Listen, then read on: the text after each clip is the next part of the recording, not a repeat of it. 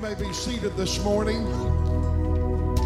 We're so glad you're here, and we hope that you had a wonderful Thanksgiving this last Thursday and through the weekend. And we're just so thankful that God is still on the throne, that He's a God that will never leave us nor forsake us, that He's a God that gets involved in our affairs, and He's a God that loves us. How many believes that? How many believes that God loves you? Amen.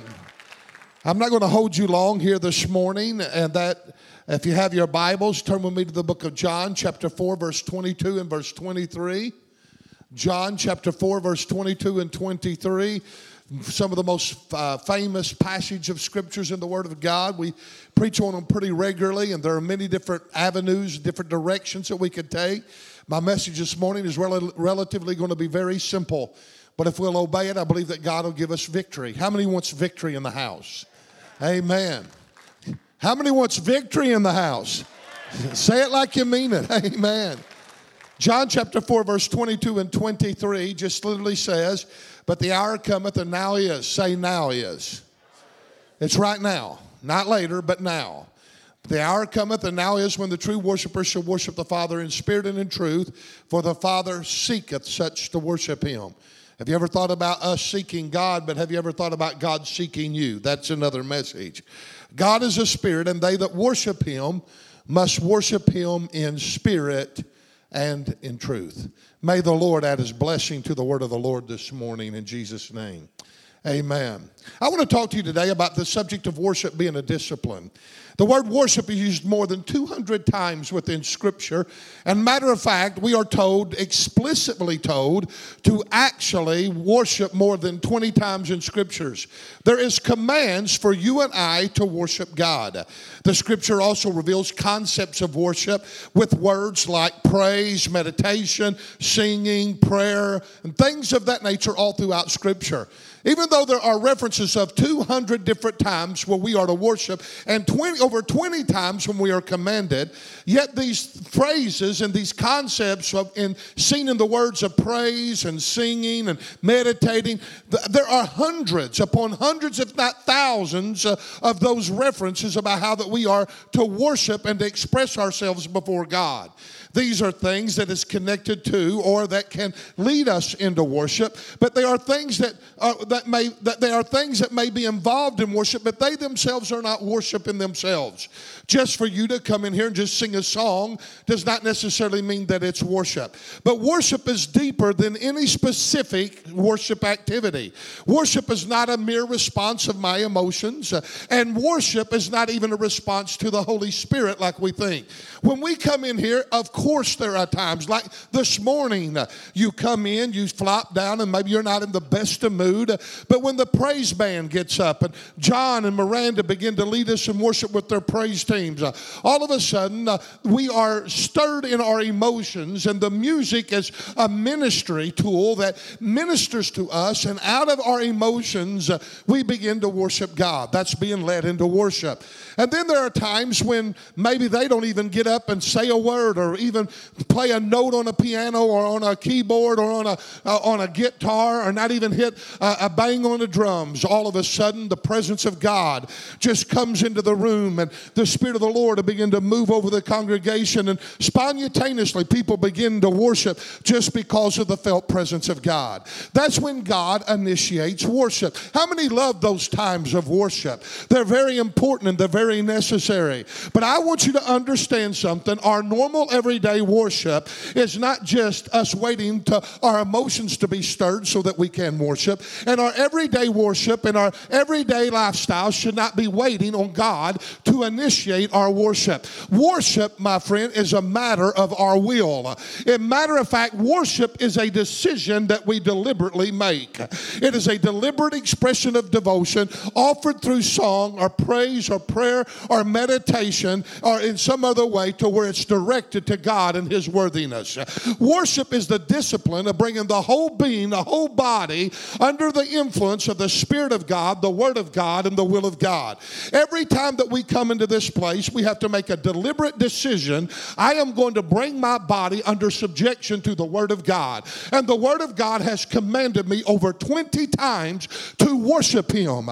And the Bible tells me that God's seeking for me to worship Him. And the Bible says it's now time to worship Him. How many understand that? That right now is the time for the church to be worshiping God. If you believe that, just lift your hand and praise and worship and magnify Him and glorify Him, because the Bible tells us to. But even though that I come in here, I have to make up my mind. I have to set it in stone. I have to worship God. That is a decision that I deliberately make.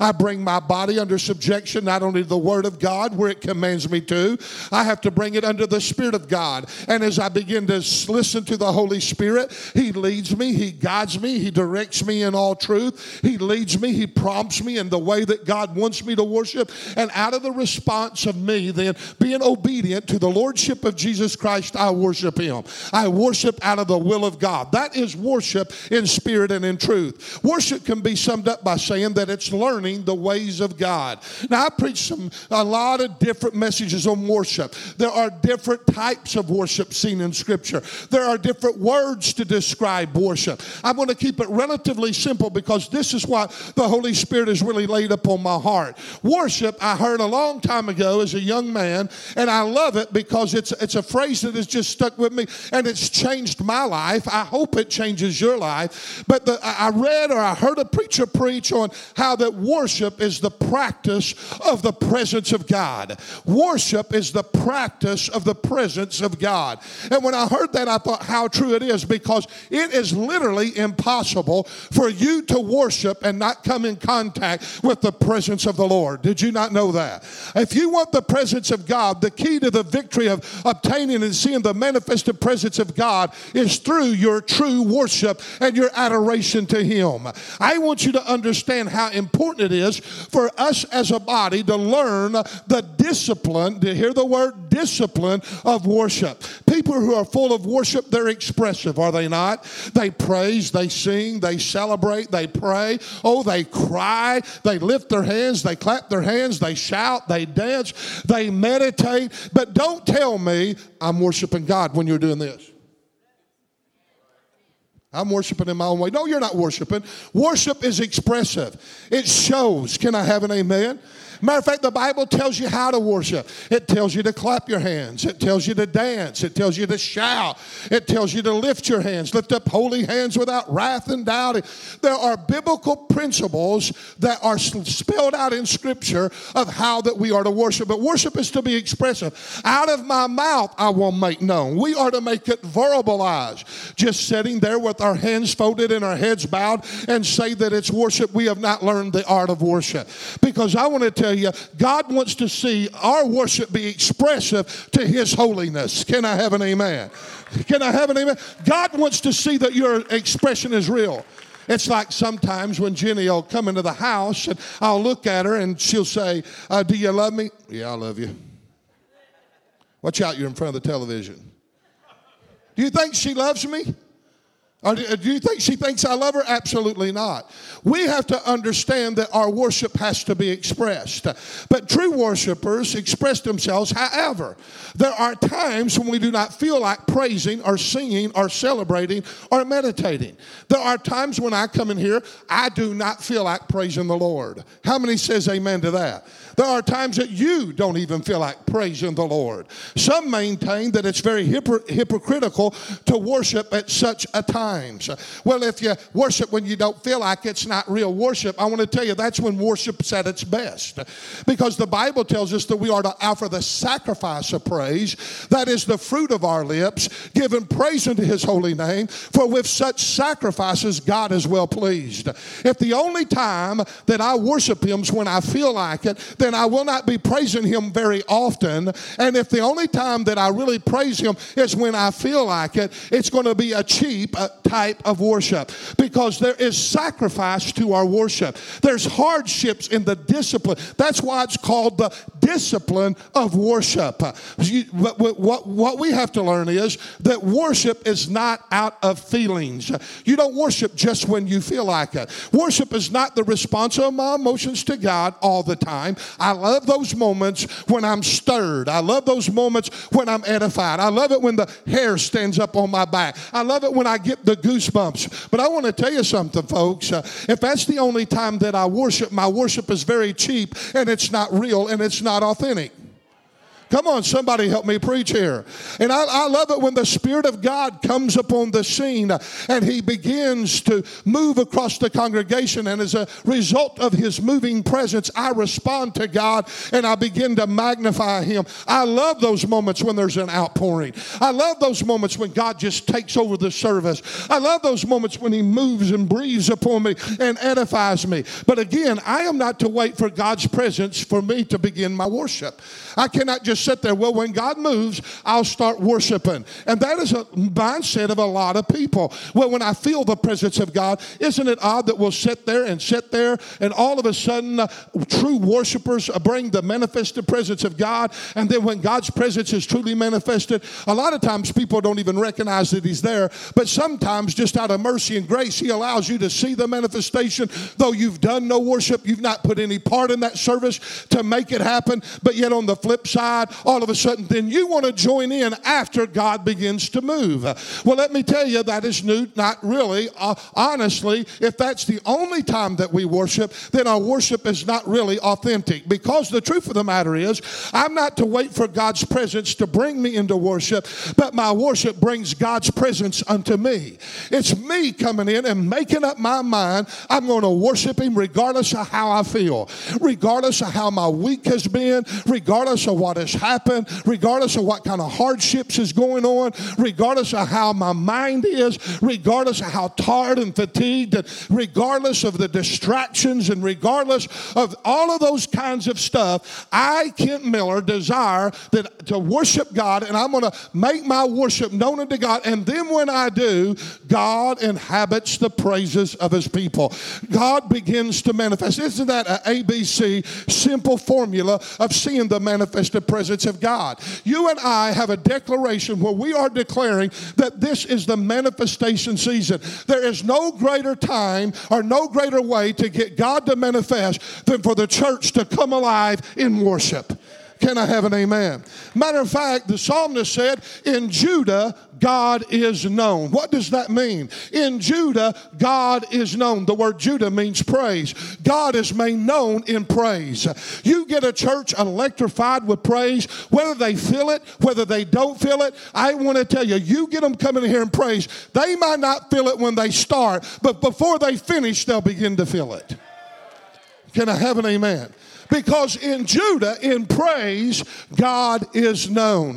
Matter of fact, did not James say, draw nigh unto God and God will draw nigh unto you?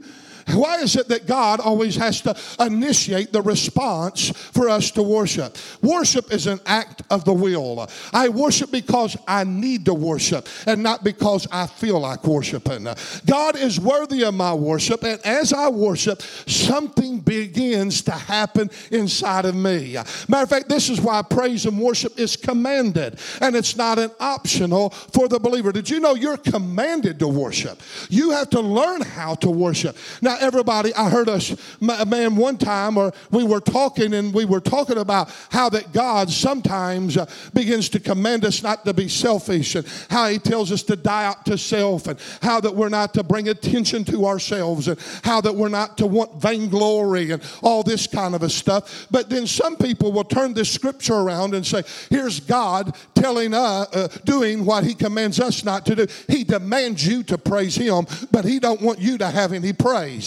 He wants you to be dead to criticism, and He wants you to be dead to praise, but He commands you to praise Him. Look how selfish the God that you serve. You see, this worship has nothing to do with God wanting, yes, God's blessed by it. Yes, God's moved by it just like anybody would be, but God's not commanding you to worship for His sake. He's commanding you to worship for your sake, because He knows you need to learn how to come into His presence. It's not about him being edified. It's about him wanting to edify you. It's not about him being built up. I want to tell you, God lived without you, and he still can. But you can't live without God, and he knows it. So God is commanding you to worship, not on the behalf so he can exist or so he can feel a certain way, but he's wanting you to feel a certain way to where you can exist. So therefore, God's saying, I command you to worship, because it's in that worship you'll find your identity with me. Can I have an amen? Give the Lord praise. Oh, I'm not going to get done with this sermon. I can see that already. I thought it was going to be short. Psychologists say it's easier to act. Now listen to this. You got to get a hold of this. Psychologists say it's easier to act your way into a new way of feeling than it is to you to feel your way into a new way of acting. Now some of you are saying, I don't even have an idea what you just said. Let me sum it up by this. What would happen if you always acted the way you felt? If some of you was acting the way you feel right now, I would ask you to get up and leave, because your behavior would not be conducive to the atmosphere of what's going on around here. Amen? Some of you wanting to slap that spouse that you got in a fight with coming to church today. And if you acted the way that you felt, you'd be slapping her, or she'd be slapping you. Come on. Some of you come in here with some horrible attitudes because of what has happened to you. And if you're going to act out the way that you feel, we don't want you here. Come on, somebody help me preach. It's not hypocritical to act differently than the way that you feel. Matter of fact, we are commanded to do so. But it can be quite sinful to act the way that you feel. Sometimes you don't want me to act the way that I feel. You say, well, you're a preacher. I don't care. I'm human and I feel certain ways. And I have to bring my body under subjection just like the rest of you do. There are times I come to this place, I don't want to be here. Amen? Like the old joke says, the mother kept begging the son to go to church with her, and he said, no, I'm not going to church with those hypocrites, and da-da-da-da-da.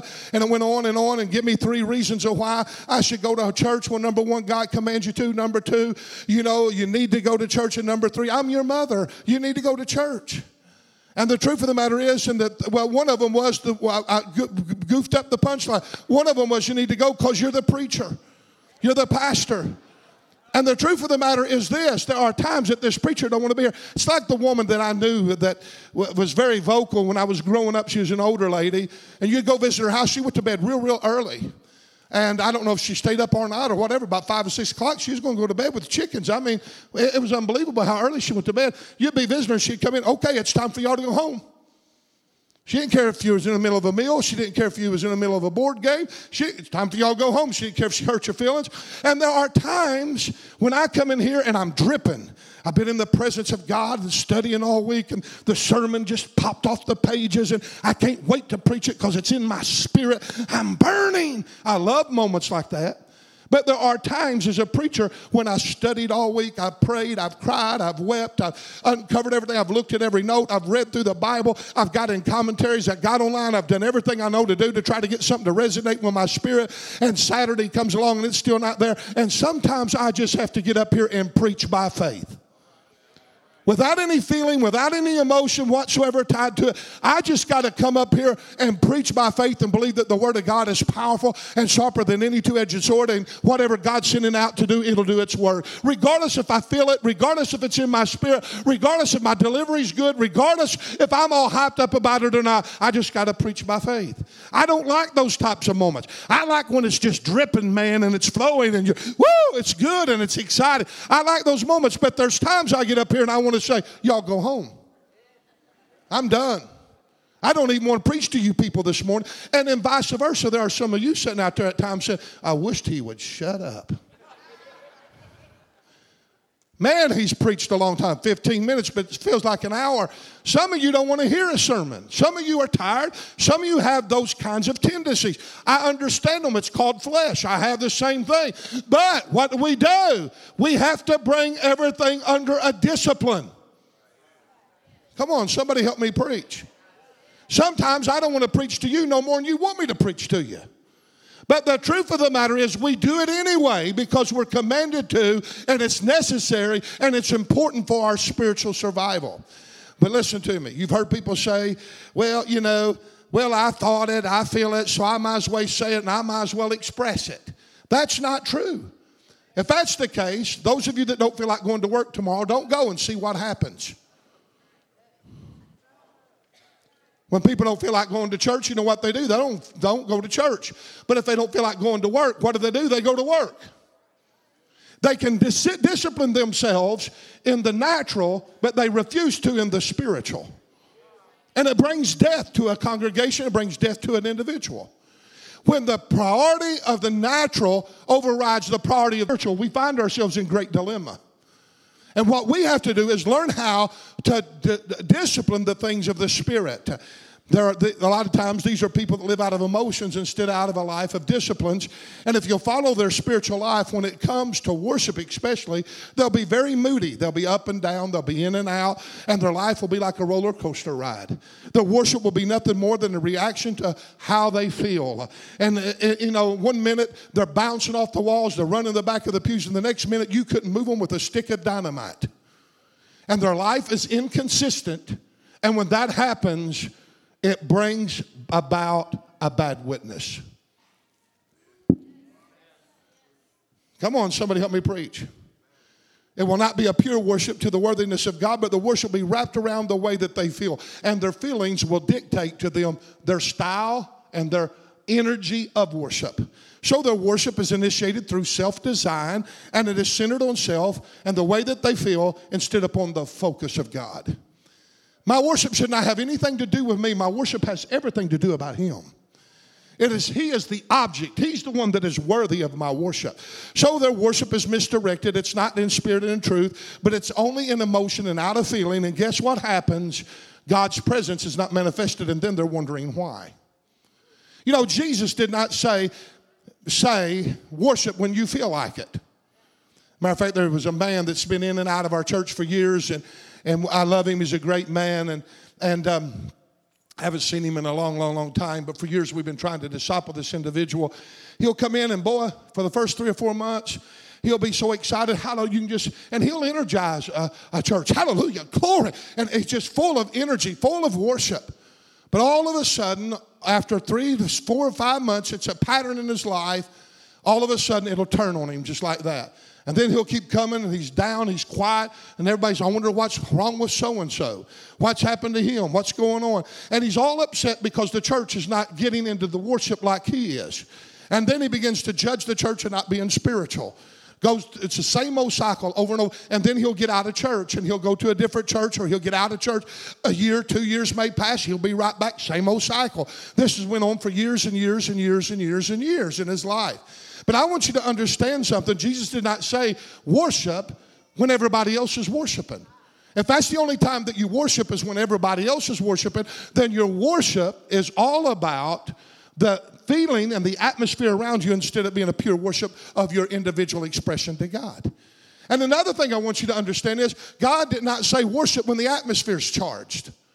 When it's dead, when it's nothing moving, when there's no kind of feeling whatsoever, when the sky seems to be brass, when absolutely you feel like, man, this is lethargic, this is just a time to go home, we've missed something. When we feel those, the only way that you can break through those kinds of service is when people say, hey, it's time for me to put on my praise garments, and it's time for me to magnify the Lord outside of my tomb, inside of my tomb. It don't matter where I'm at. I'm to praise the name of the Lord.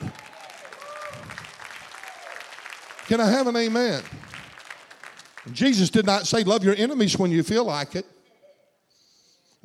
Jesus didn't say, hey, do good to them that despitefully use you when you're having a good day. Amen? The issue is not a life based on feelings, but is one that is anchored to biblical action and biblical behavior, and mainly of all, biblical principles and disciplines. Did you know that behavior transforms emotions, bringing them under subjection, but emotions sure contaminate behavior?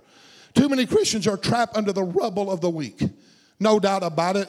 The scars and the hurts that go on and may occur through your life in a week. The load of difficult decisions, the financial loss, maybe a relational loss, maybe the guilt because of failure or weakness in your life. For so many, the spirit man is alive, but he's barely alive at the end of the week. Matter of fact, he's breathing, but he's not real healthy. He's on the bottom of the personality structure. He's underperforming. And a lot of times, it creates a carnal mind, and we become weak. He then, therefore, will be more likely to accommodate flesh and self. When you come in here all beat up, and you're dead, and you've had a rough week, and everything's went bad, and everything is just all kinds of distractions, if you're not careful, it's going to be a lot more easier to accommodate the flesh man than it is the spiritual man. Be honest. Amen? And then you know what happens. We are more prone to give away and be ruled to our emotions, be ruled by our emotions, and most likely will manifest patterns of temper, depression, anxiety, unforgiveness, restlessness, fretfulness, doubt, unbelief, criticalness. We'll analyze everything, be analytical of everything, because our focus is on our set of circumstances instead of the object in whom we come to worship, which is God. But these same people can come to church, down, heavy laden, and all of a sudden feel the fresh breeze of the Holy Spirit. Then what happens? The spirit man begins to be revived a little bit, doesn't it? And that's a good thing. I'm not saying that's bad. It's kind of like a life of Saul and David, is it not? David, we play his harp, and Saul, who was vexed by an evil spirit, he would come in with his soul vexed, and when he'd hear the music of David playing, it would smooth his soul. And it would minister to him and edify him. And everybody says, isn't that what that's designed to do? Absolutely. Thank God for ministry. Can you give our musicians a great big hand who minister to us? Amen. It's important. Music is a language, man. And David would play that harp, and that old vexed spirit of Saul would melt in the presence of his anointed, just playing the music. Amen? But the problem is, by the end of the week, after getting refreshed on that Sunday morning, we find so many people beaten down, barely hanging on, barely surviving. Look at the life pattern. Up on Sunday, Monday, you're a little strong. Tuesday, you begin to lose more. Wednesday, by Friday, you're depleted. That seems to be the life pattern of most of the church world today. And let me tell you, folks, if the only time that we got victories on Sunday, we're in trouble. You're not going to make it. You're not going to last. If you don't have any more root than that in yourself, you're not going to make it as a believer, especially with the hardships and the trials that's fixing to come up on the earth in these last days. Come on, somebody help me preach. If that's all you got is for John and Miranda and that praise team to keep you alive, or for the preacher to keep you alive through the preaching of the word, or for the worship service to keep you alive, you're not going to make it. Come on now. Say, well, where are you going with this? Hang on, and I'll finish my sermon here in just a moment. The spirit becomes discouraged in a lot of people, and joyless, anemic, and sickly, and it begins to grasp for the fresh breeze of that Holy Spirit again. And this is the routine of everybody, or most of the people in the church world today.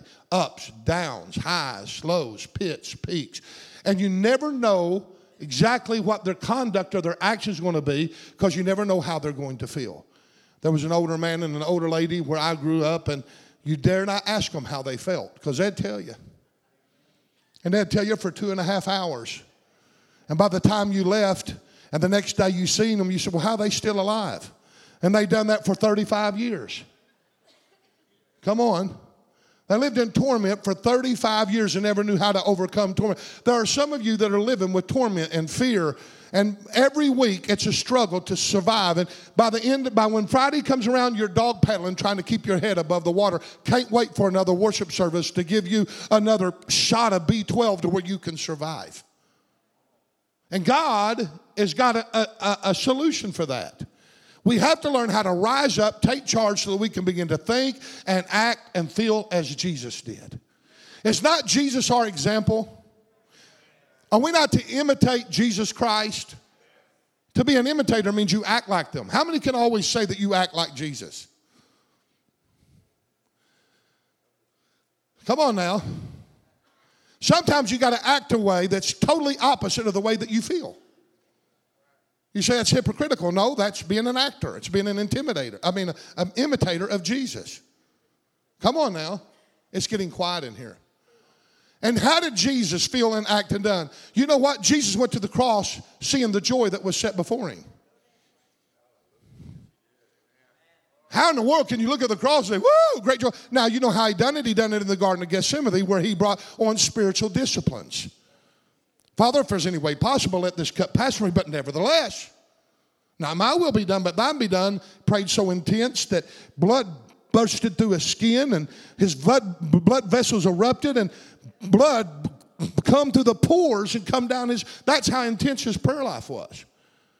And yet Jesus looked to the cross with the joy that was set before him. And how could he do that? Because he's seen the outcome. He's seen that he would ever live to sit on the right hand of the throne of God to make intercessory for us. And he would be the captain of our salvation. Can you have an amen? He done it for you and I. But we have to learn how to live a life of spiritual disciplines. We have to learn how to bring every thought into captivity to the obedience of Christ. When we come into this house, we have to say, I've got charge over my mind. My mind's telling me to be tired. My mind's telling me to have fretfulness. My mind's telling me to be slothful. My mind is telling me, you know what? You have power over your mind. That's where you say, well, it don't matter what my mind's telling me. The Word of God is telling me to praise Him. The Word of God is telling me to love Him. The Word of God is telling me to adore Him. And then, therefore, I bring every thought into the captivity of Christ. And I do just the exact opposite of the way that I feel. And I do what the spiritual disciplines tell me to do. And when I do, I find the manifestation of the presence of God. Not only that, worship has to become a lifestyle instead of just an event. If the only time that I worship is on Sunday morning, I'm not going to have a very powerful worship. But you know what I do when I leave here? I have worship on Monday night. I have worship Tuesday. I have worship Wednesday. I have worship Thursday. I have worship Friday. I maintain a lifestyle of worship. Worship is not an event. It's a lifestyle that you create. Therefore, when I leave here with victory on Sunday, I don't have to lose it by Friday. And when I come in here, I don't have to pump up victory. Victory's with me, and I unite with fellow brothers who have the victory. And when we put that together, the manifestation of God pours out like we've never seen before. Because we are lively stones built up together for the inhabitation of the presence of God. Oh.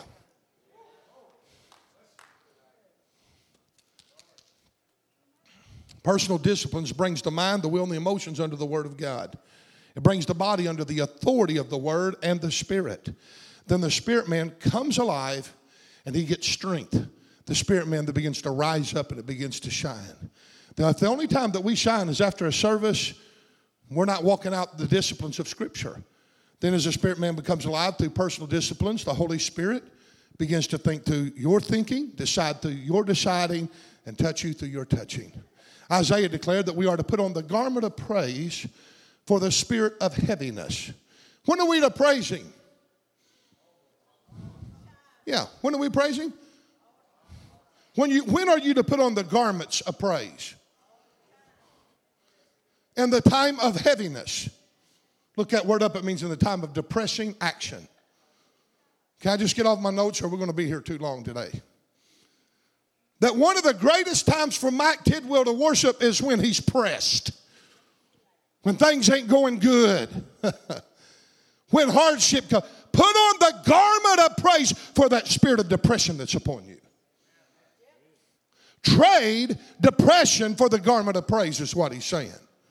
In other words, change clothes. You know how many times I change clothes 5 times every Sunday. I'll go in and I'll pick something out and you go back in there and get you something that don't match. I'll go in and get something out. Can't, she'll say. Go change. Kind of went through that a little bit. Now, you know, most times she'll lay stuff out for me, but when she's busy and we got grandchildren spending the night, you're an adult, dress yourself. All right, I dressed myself 5 times that Sunday.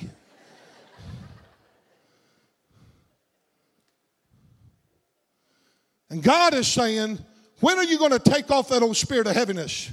Why are you going to allow it to dictate to you your behavior?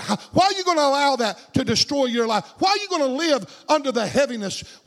Put on the garment of praise for the Spirit. The joy of the Lord is your strength.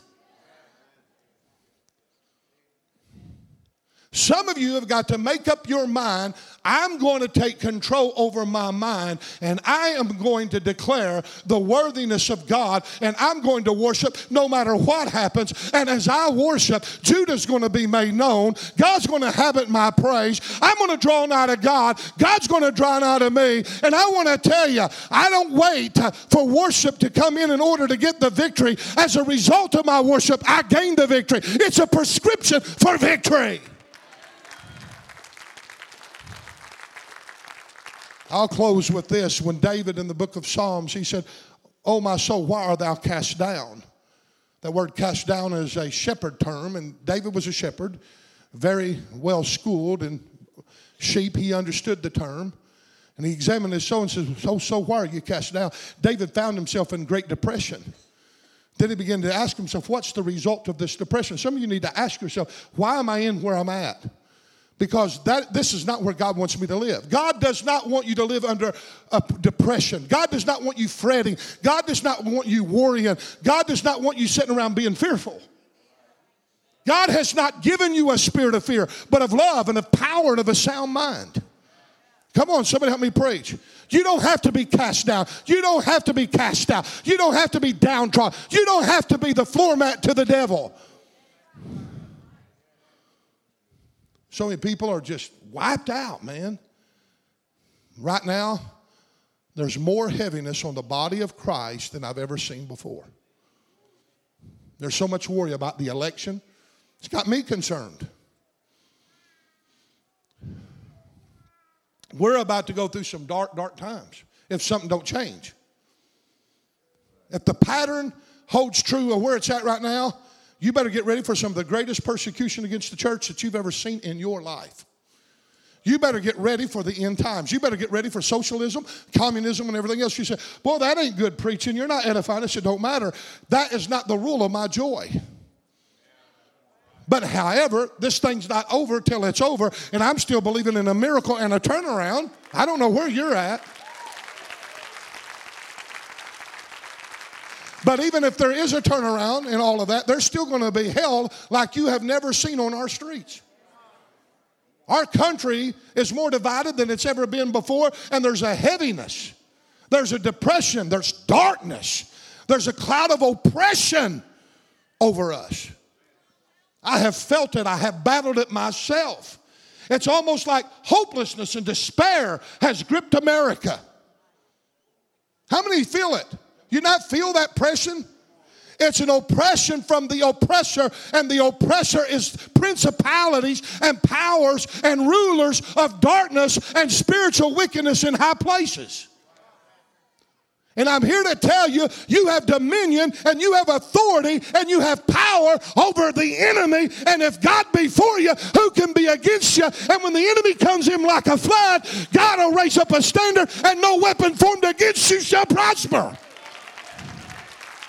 So quit fretting. Lift up your eyes. Look into the hills to where your strength cometh from. Your strength cometh from the Lord who made heaven and who made earth. My.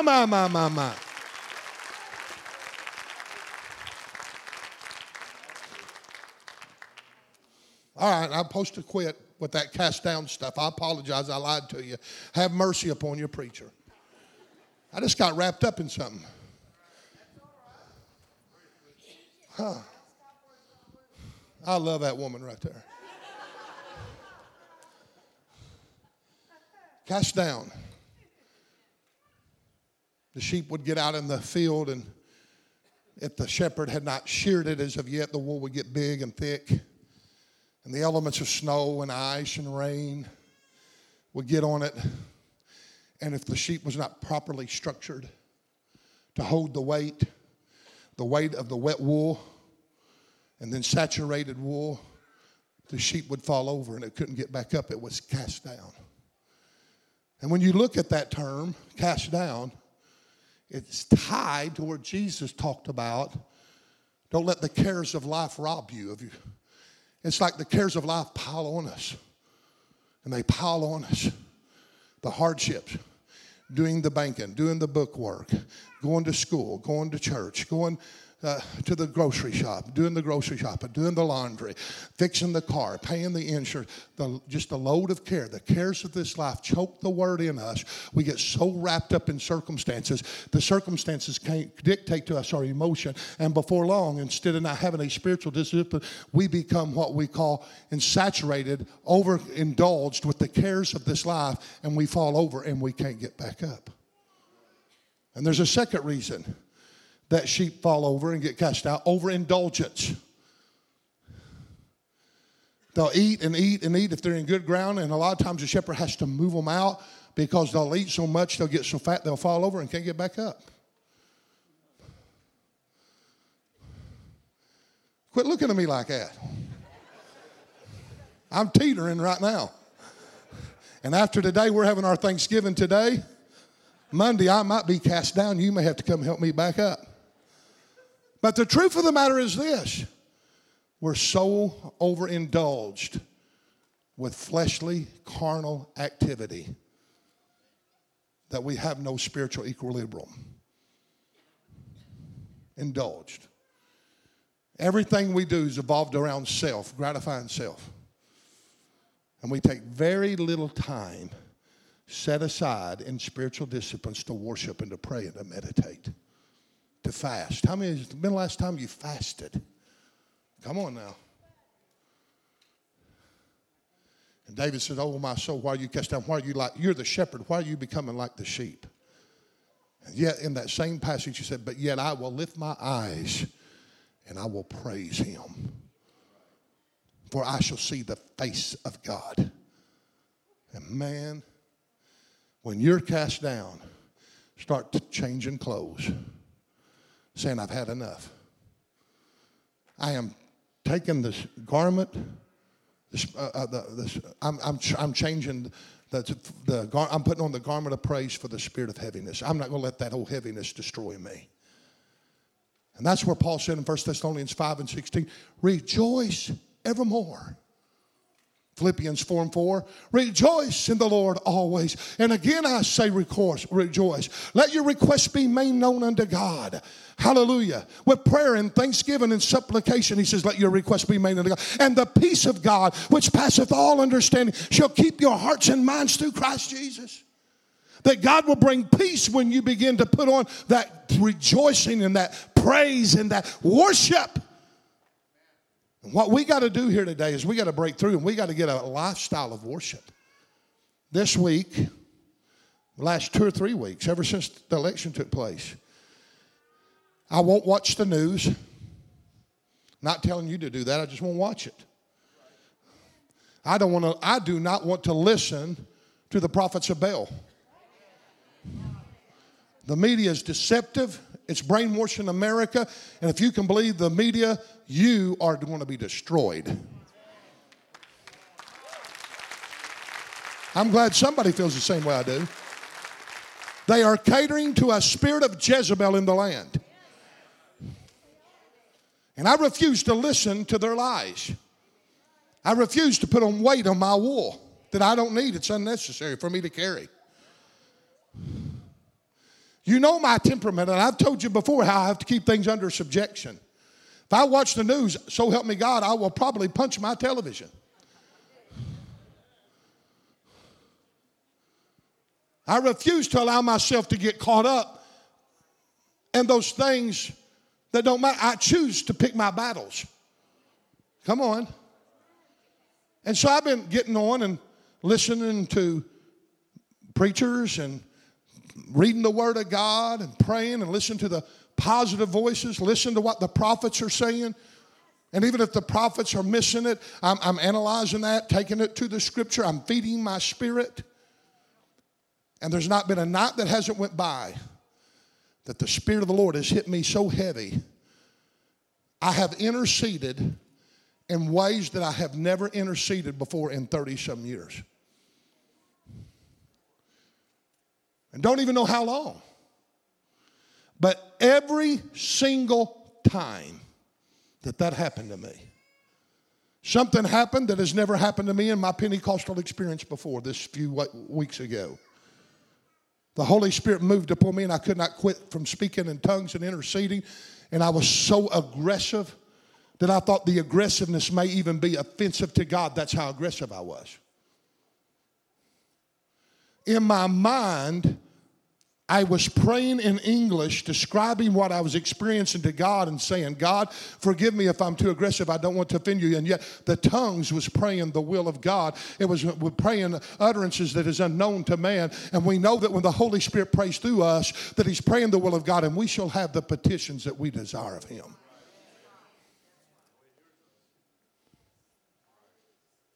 And never before have I prayed in the Spirit and with the language of English at the same time and knew both of them were going on simultaneously.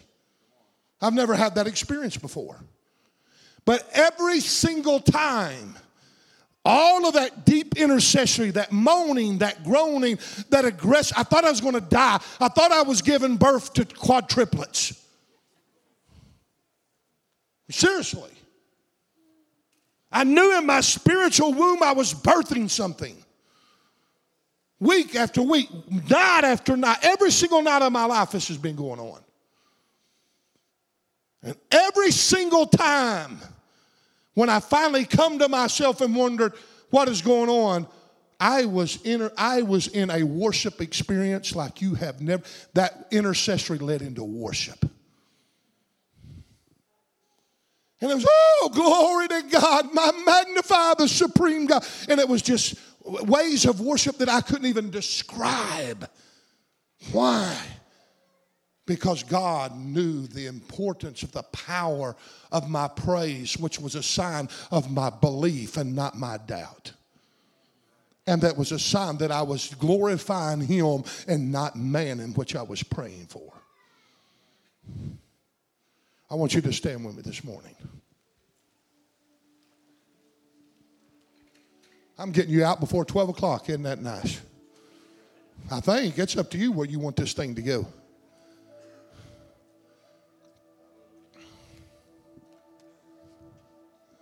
Every single one of us go through those emotions that I have said, and many others that I can meddle in your business and start naming things. It's time for you to put that stuff down. There's somebody here today that's got an alcoholic addiction. And you've prayed and you've cried and you feel condemned and you're wanting to overcome it. The Holy Spirit just told me, crucify your thought of being a failure. Crucify your thought that it has more power than what I have. Crucify the thought that you're a nobody. Crucify the thought this is the way of life. And start declaring that you are delivered through the name of Jesus and praise me for it. And I'll deliver you, saith the Lord. Your life's radically going to change if you'll do what I tell you to do.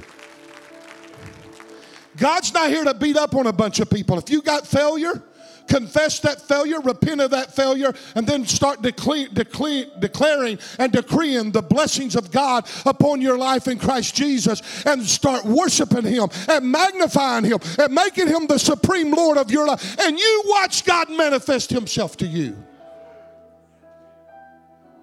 Right now, I want this congregation just to start worshiping the Lord. Just start magnifying him and say, Lord, forgive me of not being a regular worshiper. For this day I make up my mind and I choose to have a lifestyle of worship.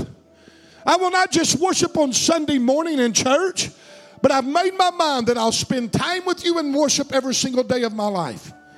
It won't be about what I like. It won't be wrapped around a certain song. It won't be wrapped around a certain ritual or routine. I will come before your throne empty and broken, and I will confess my humanity to you, but I will worship you in spirit and in truth. Praise the name.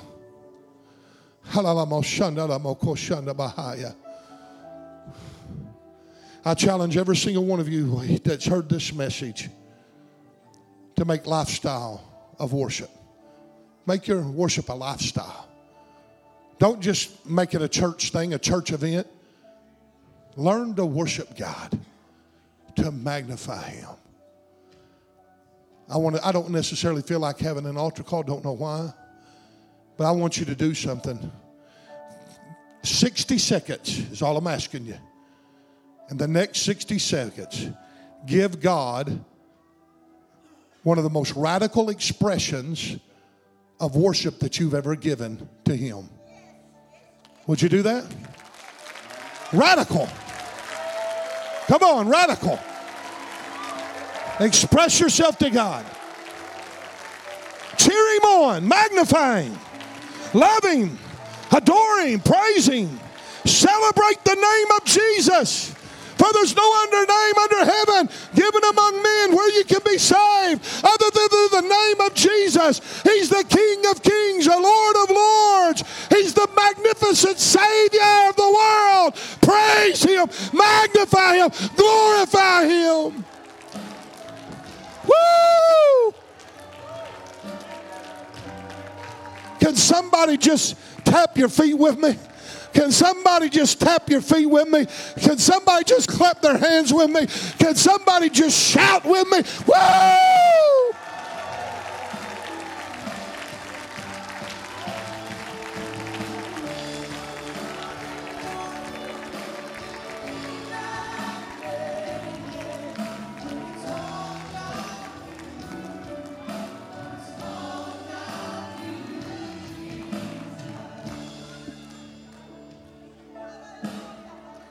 God bless you. Your life's going to be radically changed. Our life is going to be radically changed. I feel it. With all the doom and gloom and the despair, regardless how the election turns out, regardless of what kind of principalities manifest themselves, we are the light of the world. We're a city that's set on a hill. We cannot be removed. We are the restraining force of the Antichrist coming to the earth. The church, the body of the Lord Jesus Christ. And I want you to understand, we have power over the enemy. We can tread upon scorpions. Don't be fearful. Don't be afraid. Don't be fretful. Have a life of faith. And in everything you do, praise the name of the Lord. Hallelujah. God bless you. You're dismissed this morning.